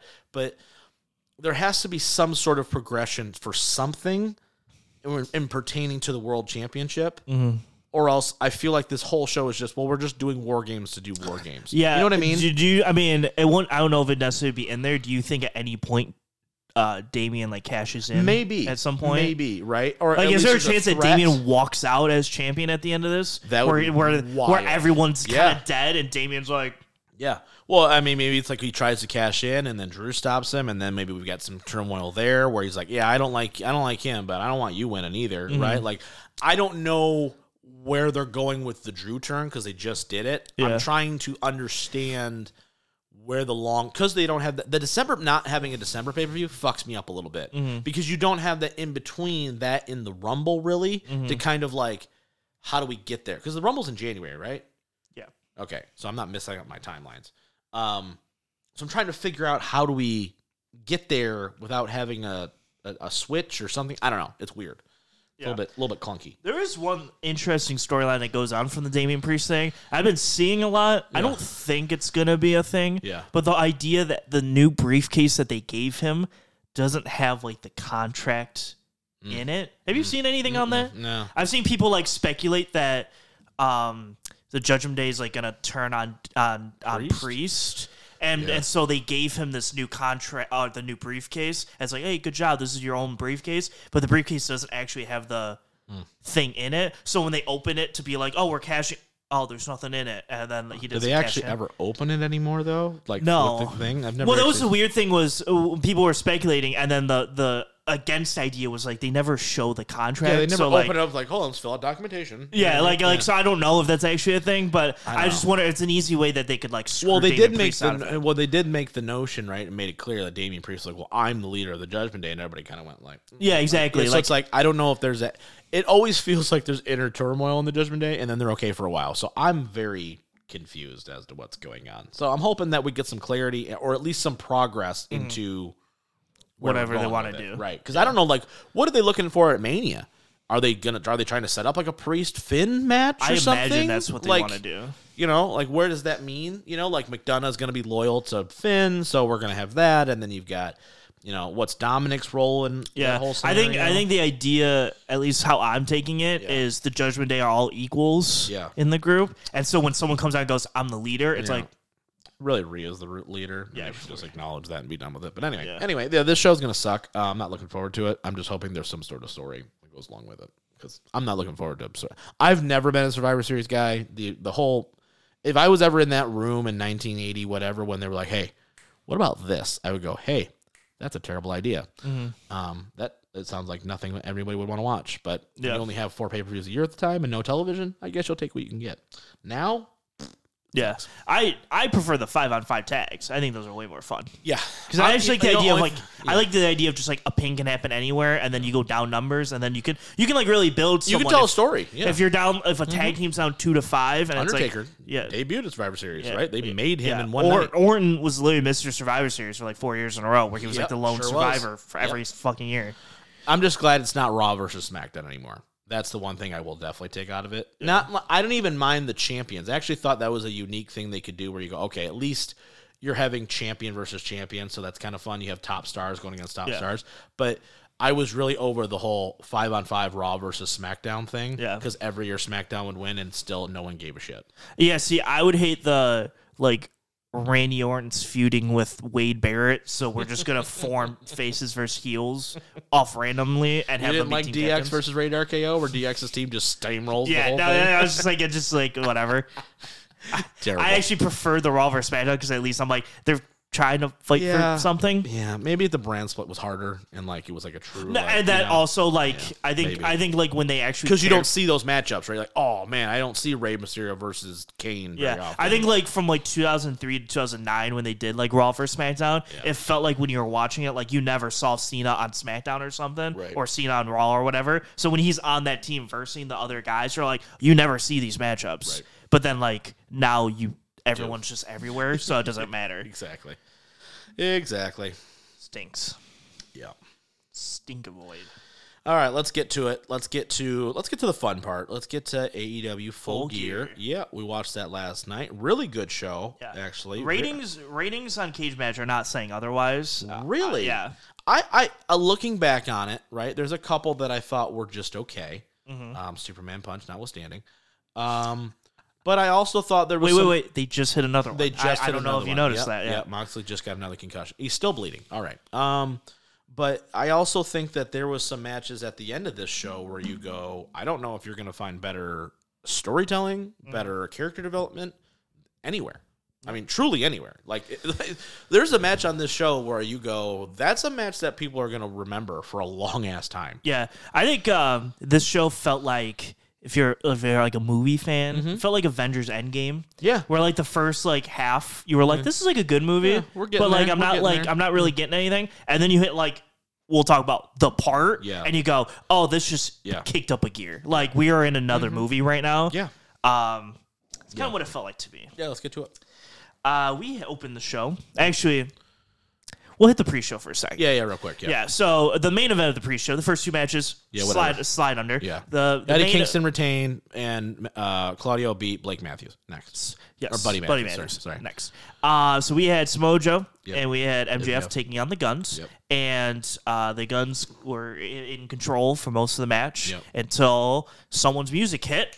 Adam Cole's baby's music hit, which got the distraction, which allowed Samoa Joe to submit one of the Guns and win the match. And then he said, we had an agreement, you owe me, walked out, and then the Guns said, we're going to kill MJF. Yep. Boom, boom, boom, kills MJF, gets taken off in an ambulance, and now he's not going to be on the show anymore. Yep, so now it's Adam Cole made a promise to his best brochacho, MJF, that he was not going to let him take away his title. And so he's going to go out in the main event and wrestle Jay White. Yep, exactly. Ta-da. Ta-da. So that was in the pre-show. Yep. So if you didn't watch that part, you'd be so confused on what's happening through the show. Oh, real quick, we're already kind of going long on time, but I want to ask you, do you like the approach of having a major angle for a show like this on a pre-show, or do you not, depending on where you're at with it? Because if you don't watch the pre-show, you're confused. If you do watch the pre-show, you're getting rewarded for watching the pre-show, but also... Well, now you're not necessarily the injury part of it, right? Yeah. So take that out for just a second. Yeah. Any sort of major angle like that, do you like the fact that they did it on the pre-show? I don't mind that they did it on the pre-show. Okay.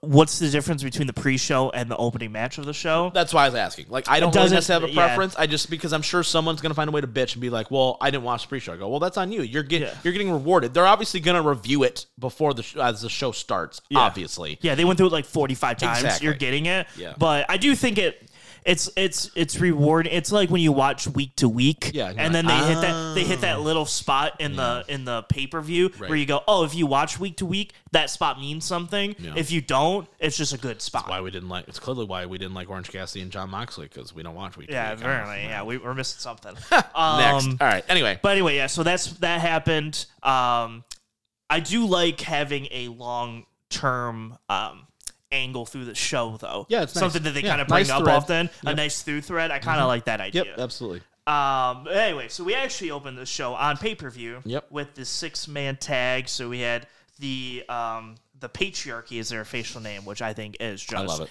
Just praise God. And we attempted to have a sing-along with Christian's theme music. Didn't necessarily hit the way we wanted it to. Yeah, it's not the greatest sing-along, but it kind of works. So we had Christian, Luchasaurus, and Nick Wayne taking on the team of Sting, Darby Allin, and Adam Copeland, and...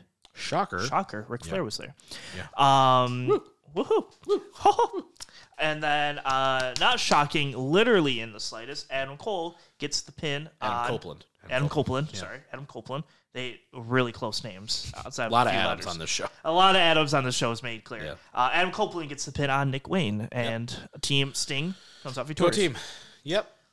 It was a match. It was fine. A match. Solid opener. Yeah, it was a fun opener. Yeah, everyone's excited, right? It's 3 super over baby faces. Everyone's booing the hell out of Christian. They're doing a phenomenal job of building the tension for Christian and Edge. I think the best thing they did in this match was never have them touch. Yes, and the tease was great. You teased like 3 or 4 times, but they never actually hooked up and touched. Yep. And so when they do at World's End or at Revolution or whenever the fuck they're going to do their thing, try to milk it to Wembley. Yeah, milk it to Wembley somehow.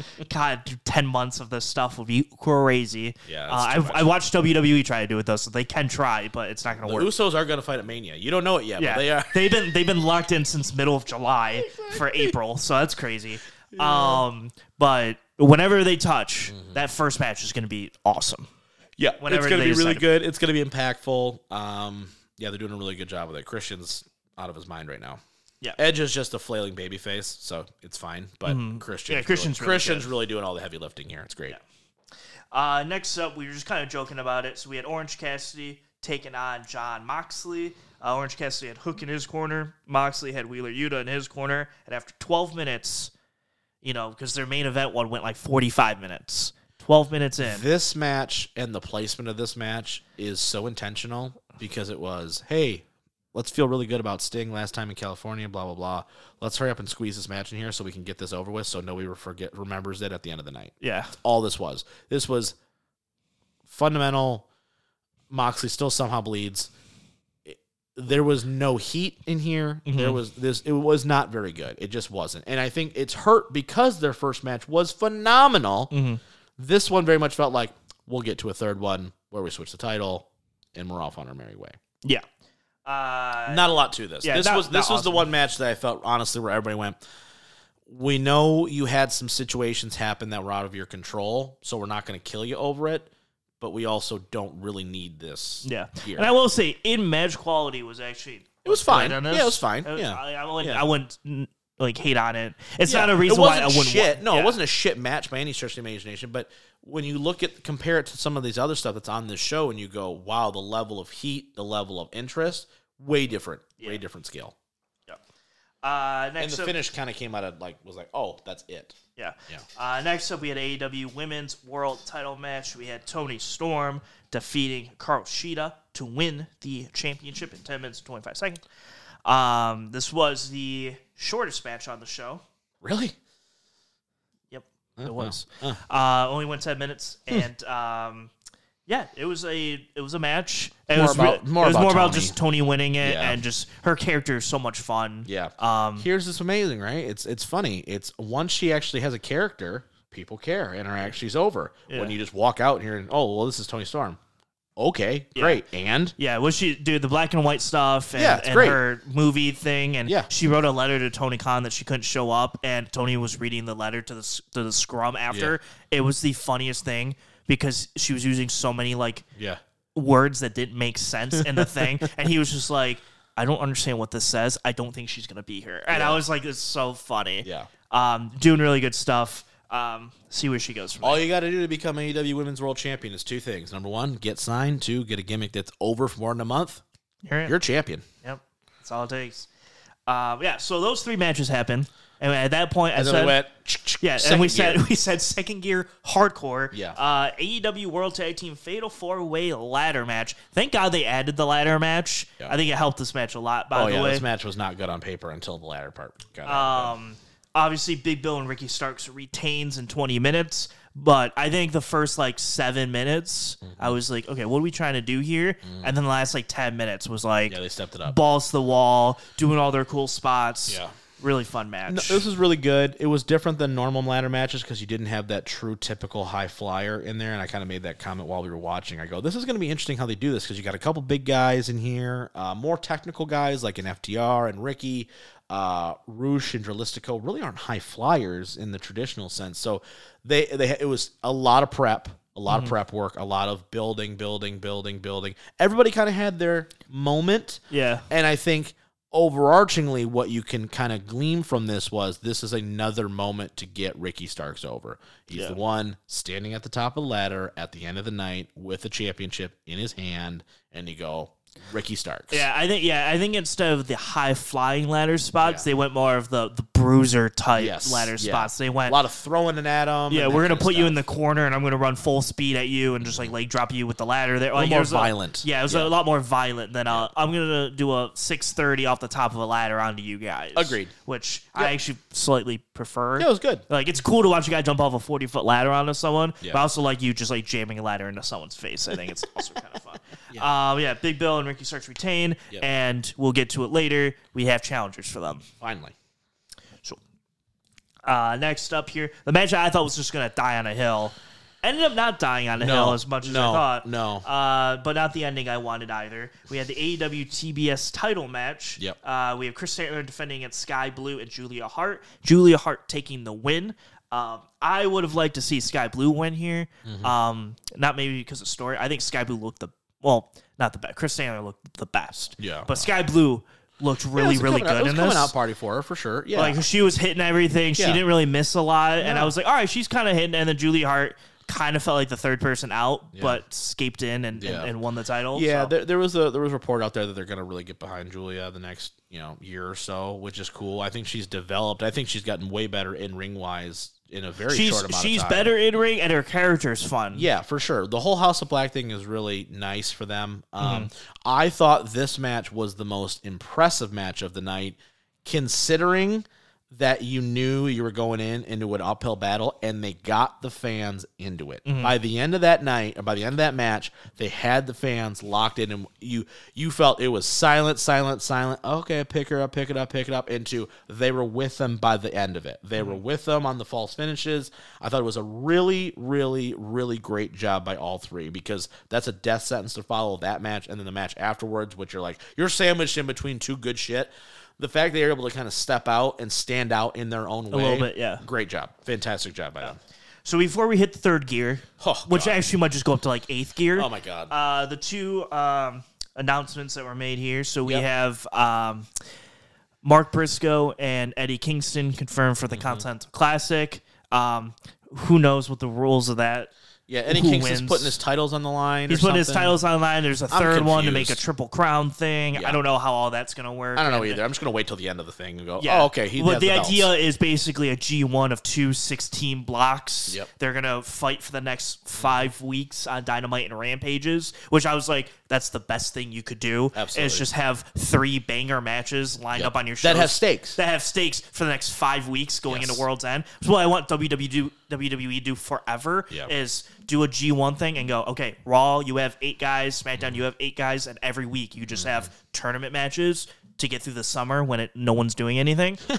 Crazy how that works, but whatever. AEW's doing it. I'm excited. And the guys, the 4 people they announced so far, Bryan, Andrade, Mark Briscoe, and Eddie Kingston. Yep. I think are 4 solid picks. I wouldn't say they're the 4 best in the world or anything. No. But they're solid picks for a thing like this. Absolutely. You got to have a little balance everywhere, right? For every Bryan Danielson, you're going to have a Tai Chi, right? Like exactly. You got to fill in. The G1 in New Japan is awesome, and they film with the Taijis and the Toru Yanos and those kind of guys to kind of fill out the rest. When it's believable they can beat certain people, but not everybody, right? For so it's like Mark Briscoe will get an upset win over Bryan or something, but then we'll go 1-5 or whatever. So it'll happen.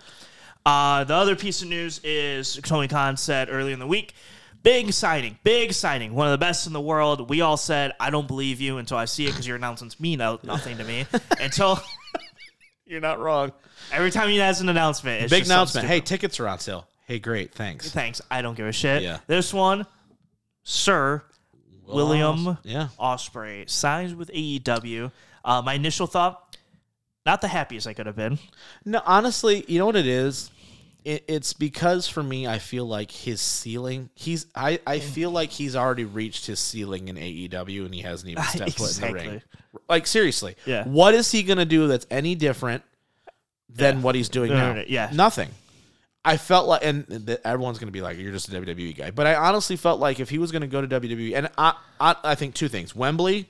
And he getting to live in the UK still is probably the 2 biggest deciding factors for him. I think the money was comparable. Right? I was just saying, I think they both offer him multi-millions. They're like, here you go. What do you want? I think WWE, though, would have given him a platform to really grow as a performer as from a character standpoint. He's always going to be awesome in the ring. That's never the issue. Yeah. It's going to be, like, okay, how do we develop this character? How do we get that mic skills to a next level? How do we put the shine on him in the right way? I don't think AEW is going to do anything. AEW is going to go, it's not broke, we're not going to fix it, and he's going to do the exact same thing. And that's where you're going to die a little bit, because that's what they did with Jay White. And Jay White's not necessarily, now I get it, he was in the main event of the show, I understand that, but it's not like Jay White's flourishing right now in AEW, right?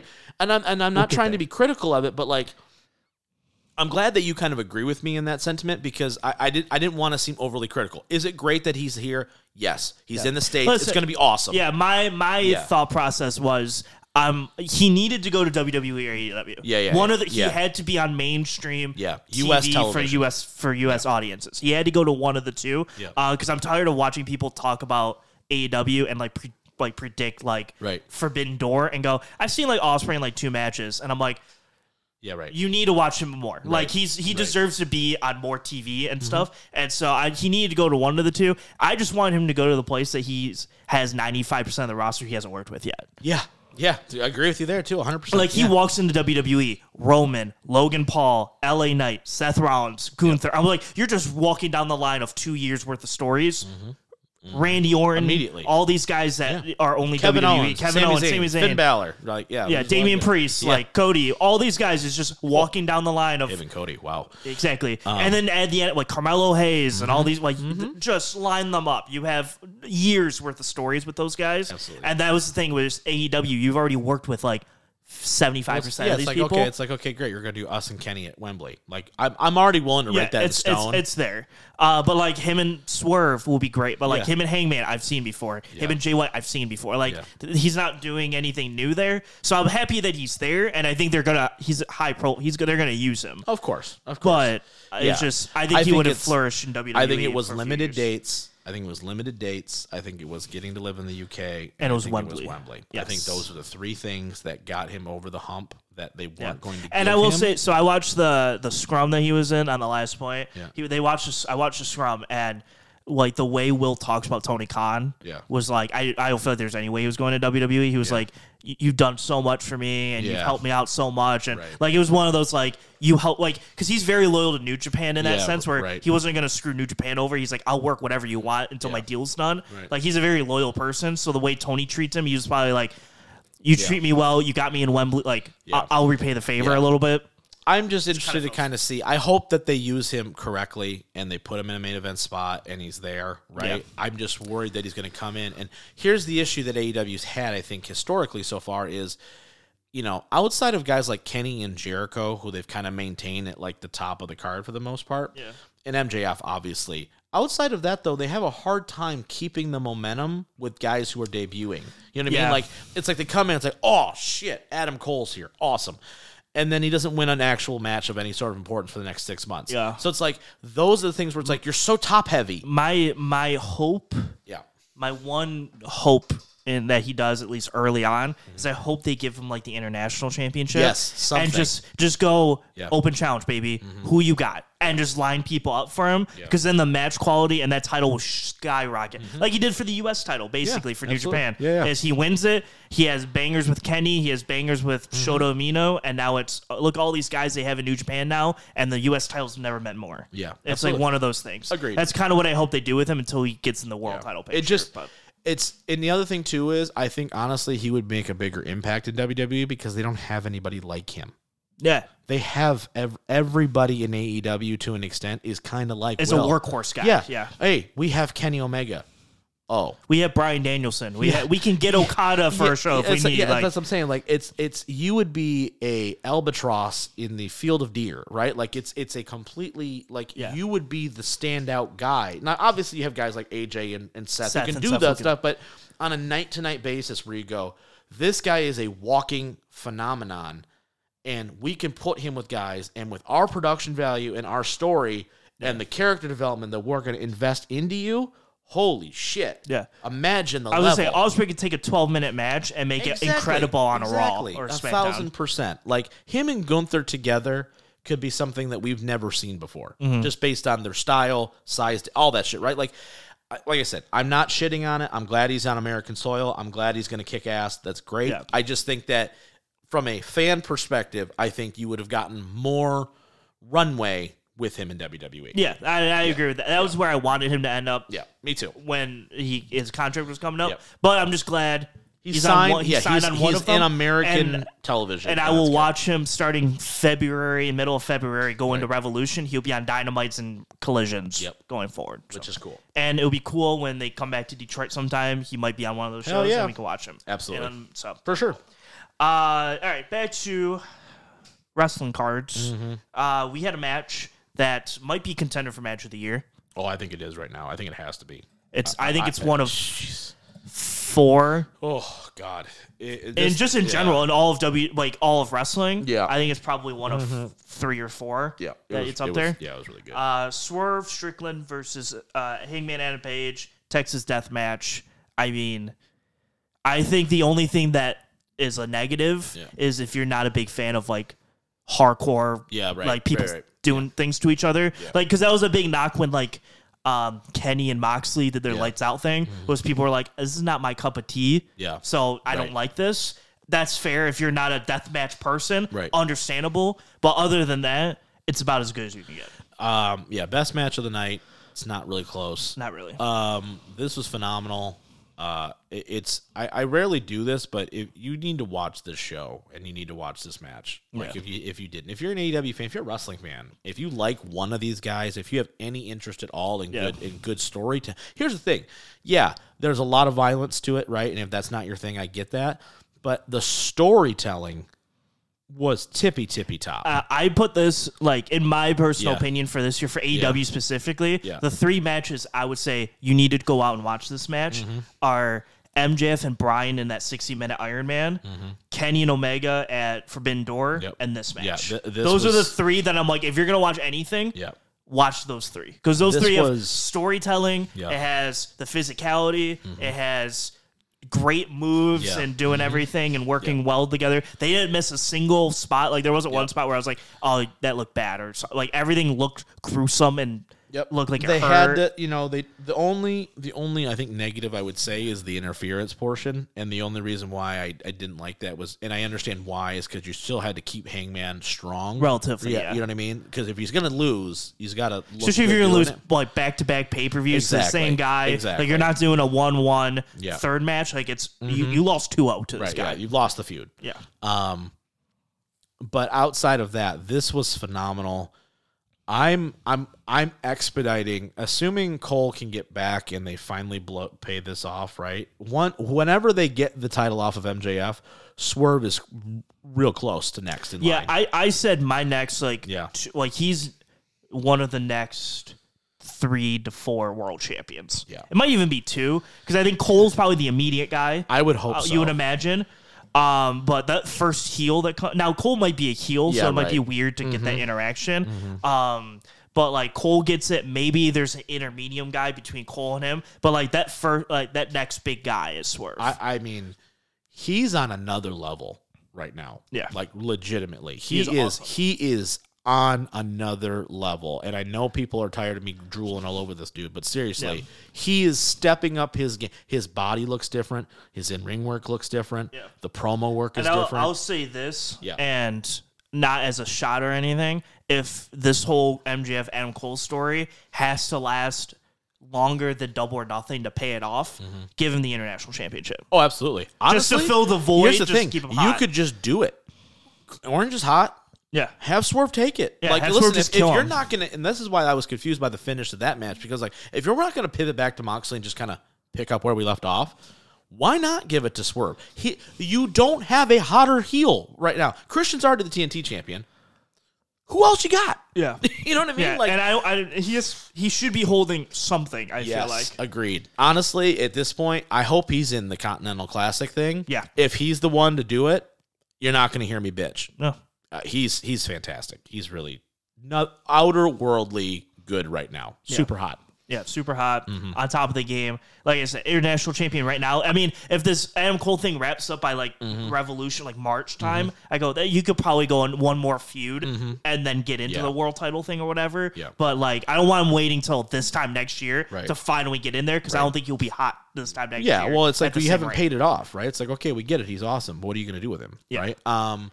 I know we didn't talk a ton about the actual match itself, because I think people just need to kind of watch it. I don't want to spend too much time. We're already an hour and a half into it, but you really need to go watch this match. Yeah. This was phenomenal. I mean, they hit every cliche of hardcore match. I mean, from like stapling to the glass or thumbtack spots, cinder block. Like they hit tables, chairs, barbed wire stuff. Like they hit every. If you're a relatively deathmatch kind of fan, they hit every key point that you want. And it was fantastic. It was perfect. It was great. It was awesome. Yeah. Loved it. Yeah. Loved it. Not much else to say. Nope. So we had our co-main event, which follow that shit. Good. Yeah. God. Yeah. And they did. They did a really nice job. They really did a nice job. Bucks taking on Kenny and Jericho. Yep. Stipulation obviously being Golden Jets are either going to disband if they lose or win the tag shot if they win, and the Golden Jets take the win. And the Bucks threw a temper tantrum. It was your standard. Kenny's like, let's have a fair match here, Young Bucks, with whatever teammate I have, i.e. Kota Ibushi, Hangman, or Jericho, because it's the exact same match 3 straight times, basically.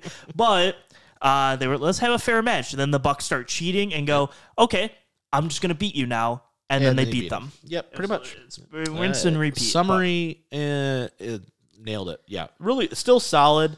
I'm kind of hopeful that Kenny and Jericho win the tag titles. Yes.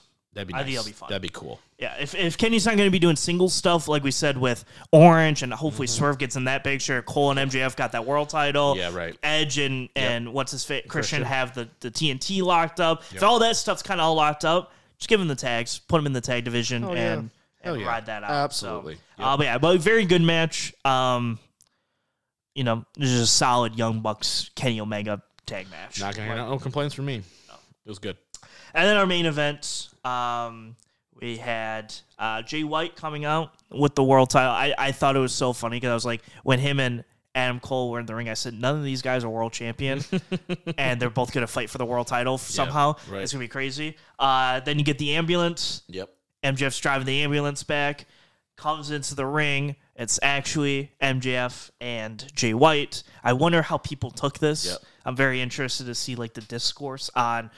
So it was MJF versus Jay White all the way up until the show starts. Mm-hmm. Then we're gonna switch, and we have a graphic for Adam Cole and Jay White. I know. Like, get ready. This is your new main event. Yep.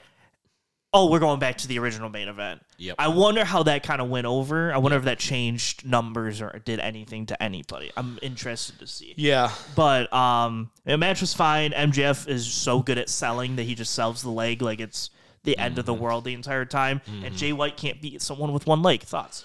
Yeah. Storytelling, phenomenal.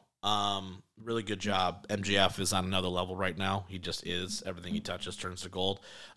You killed Jay White though. You killed Jay White. You killed the Bullet Club. He beat him with one leg. It's not like Adam Cole even got interfered, like hit him with a cane or anything to help with the win. Nope, beats him clean in the middle of the ring. 1, 2, 3. I know he hit him with the diamond ring or whatever else like that, but I go, all's fair is fair, I guess. I don't know what you do with Jay White. He has no leg to stand on, no pun intended, with this. Yeah. Like, legit. Like, he lost to a guy who was attacked at the beginning of the show. The guns helped you. You still couldn't win. It was a much worse version of the Johnny Gargano Undisputed Era thing. Yes. Because Cole wasn't hurt. Yeah, or right. anything. Exactly. But it was like one guy literally with just one leg just beating everybody. I thought the match was still really good. I thought they told a great story, but you killed Jay White to save this Adam Cole MJF feud. Better fucking pay off. Because if it doesn't and it falls flat or they can't do it for whatever reason, you've got a lot of TV time invested in this world title reign to this angle, and I'm still waiting, right? So it's like, it better hit, and it better hit right, or else I'm going to be upset because you're really sacrificing a lot of guys to get this prolonged, and... Yes, I mean, and so at this point, the show goes off the air. Nothing crazy happens at the end of the show. Yep. I think you have to imagine the devil is Adam Cole at this point. It has to be. And honestly, I know people are...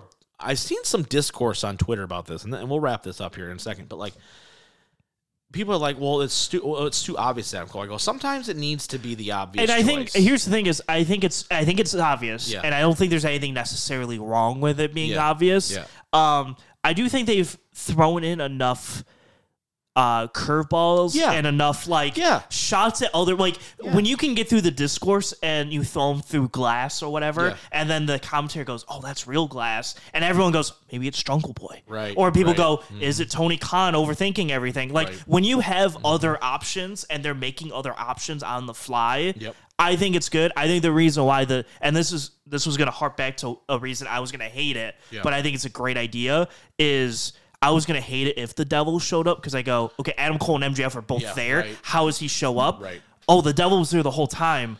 It's Adam Cole. Right. Exactly. He was there next to him the entire time, and he was going to throw in the towel. He never did, but he thought about it. And they left the ring there, and he almost cost him the title because Jay White grabbed it. Yeah. Like, there's a lot of these little There's a lot of things. Easter eggs that was like, I'm subtly trying to make you lose the title. Yes.